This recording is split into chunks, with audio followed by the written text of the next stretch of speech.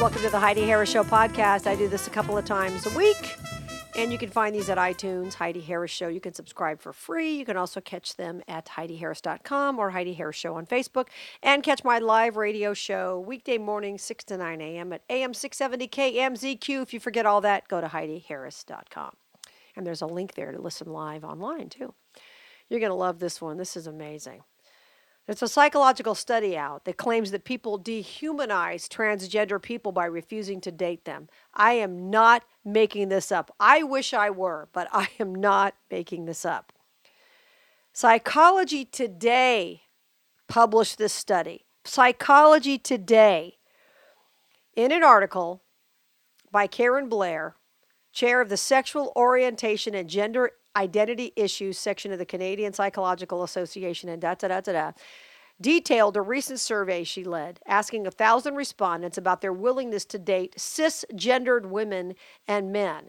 And that's people who actually identify with the biology they were born with. Transgendered men or women, she asked about that, or individuals with non-binary gender identification.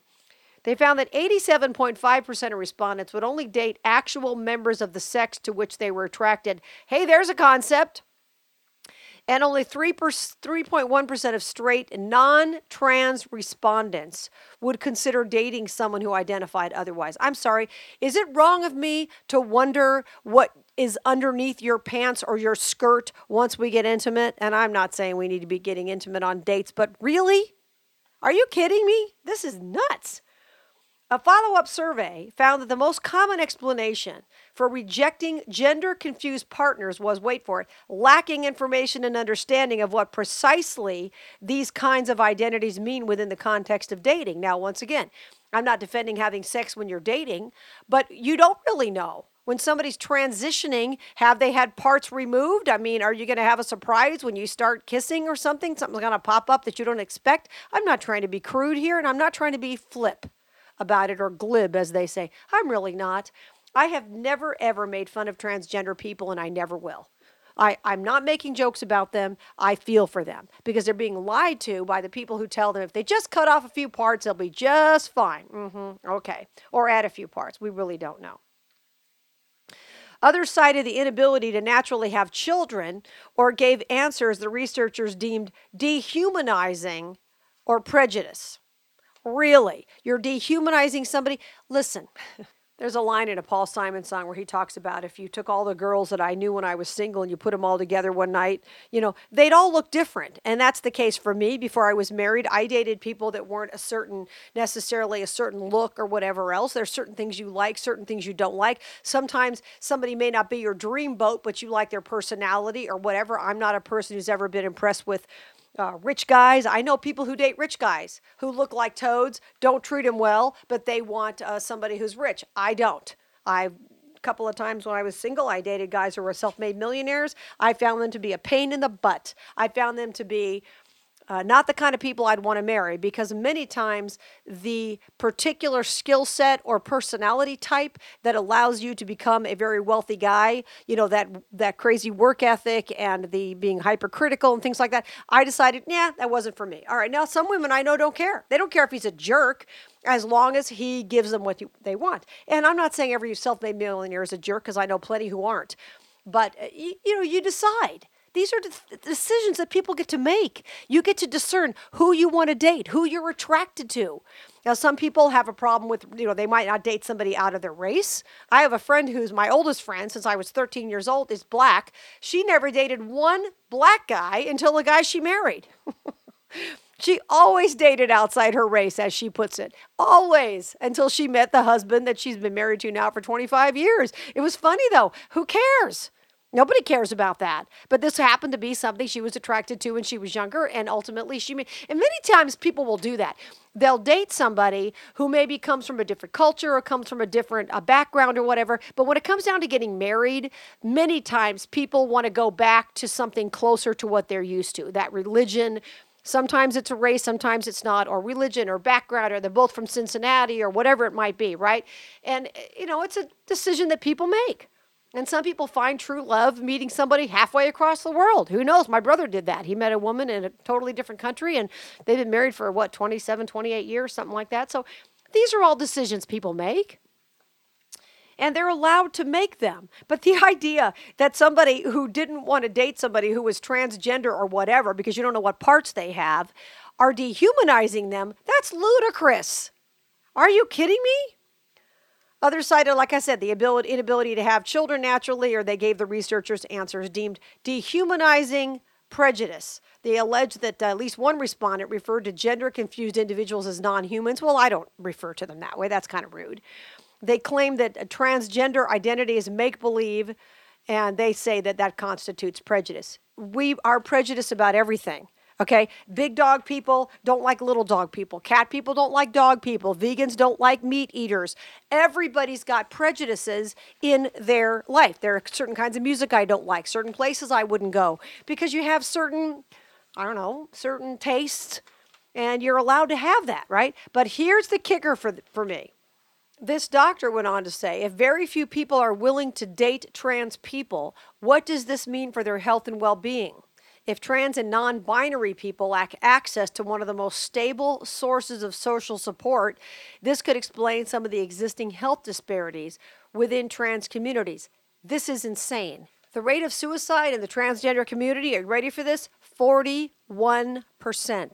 41%, 25 times higher. 25 times higher than that of the general population. And this has nothing to do with the lack of people for them to date.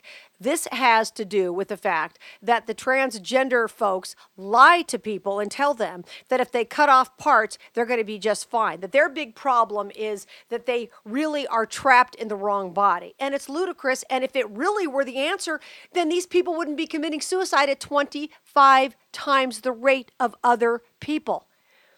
And there are a lot of states that have eliminated the ability to do this so-called conversion therapy, which really isn't conversion therapy. It's just therapy that talks to people about some psychological issues. What the transgender community wants is everybody who has even a question about whether they're male or female to be funneled in to a transgender community, transgender center, whatever, get a doctor, get some hormones, change everything. And that is clearly not working, as evidenced by the incredible suicide rate. And for this doctor to completely miss what's happening and blame it on the fact that straight people don't want to date you when they don't know what parts you have, is she completely insane? I mean, we've lost our minds.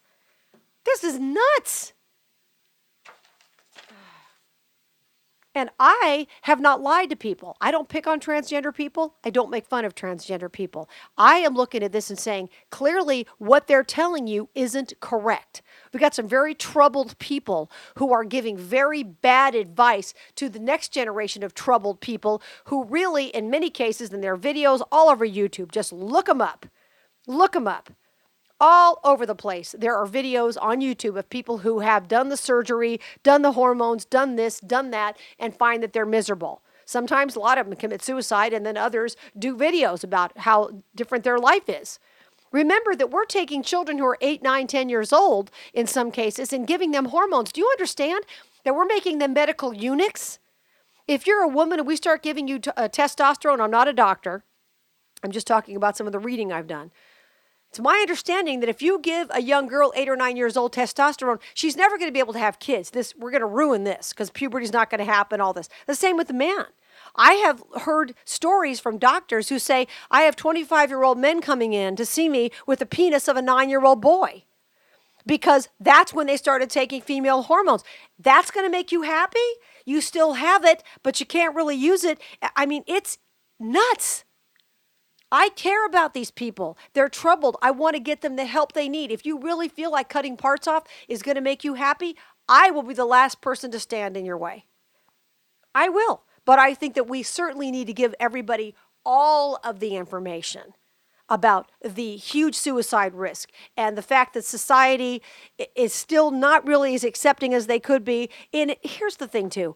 It doesn't matter what they call you at school. We keep talking about, school should call you. You decide you're Kelly today and, Kellen tomorrow, and we're supposed to change your pronoun. Do you really think that's going to fix that person? What a teacher calls you in class, that's the solution to your problem? Getting a date for the prom is the solution to your problem. The problems go far deeper. There was a case that happened about a year or two ago where a young lady who was about 16 wanted to change into a boy. Her parents refused to do it. And she said, I'm going to kill myself if you don't let me do it. The judge took away the child from her parents, gave her to her grandparents so that she could go ahead and get the surgery. Now, if it were me and I had a child in that situation, I would do everything I could to try to get to them psychologically. If they chose to do it after 18, do whatever you want. Cut a part off, add a part. I don't care. I'll still love you. God still loves you. I haven't stopped loving you. But I'll be damned if you're going to do that stuff when you're living in my home. I'm not going to let you butcher yourself before age 18. It's crazy. It's completely insane. And once again, if we were doing these people any kind of favors by allowing this and not giving them any other information, because if you even struggle with this, then we immediately send you to a transgender center where everybody's going to affirm the fact that you are transgender. If it really worked, then why are they committing suicide at 25 times the rate of the general population? That speaks for itself. I'm Heidi Harris. Join me for the Heidi Harris Show live show. Weekday morning, 6 a.m. to 9 a.m. on AM 670 KMZQ in Las Vegas. You can also check these podcasts, obviously, at iTunes, Heidi Harris Show. Heidi Harris Show on Facebook. HeidiHarris.com is my main website. Check it all out. And, you can't get away from me because I'm everywhere. What can I tell you? Until we meet again, remember, you were created for a purpose. I don't care what parts you have. God loves you. You were created for a purpose. We're all in this together, and everybody's struggling, and I have compassion and love for these people, and I just don't want them to be lied to. And clearly that's what's happening. I'm Heidi Harris. Here's Tony Scottwell.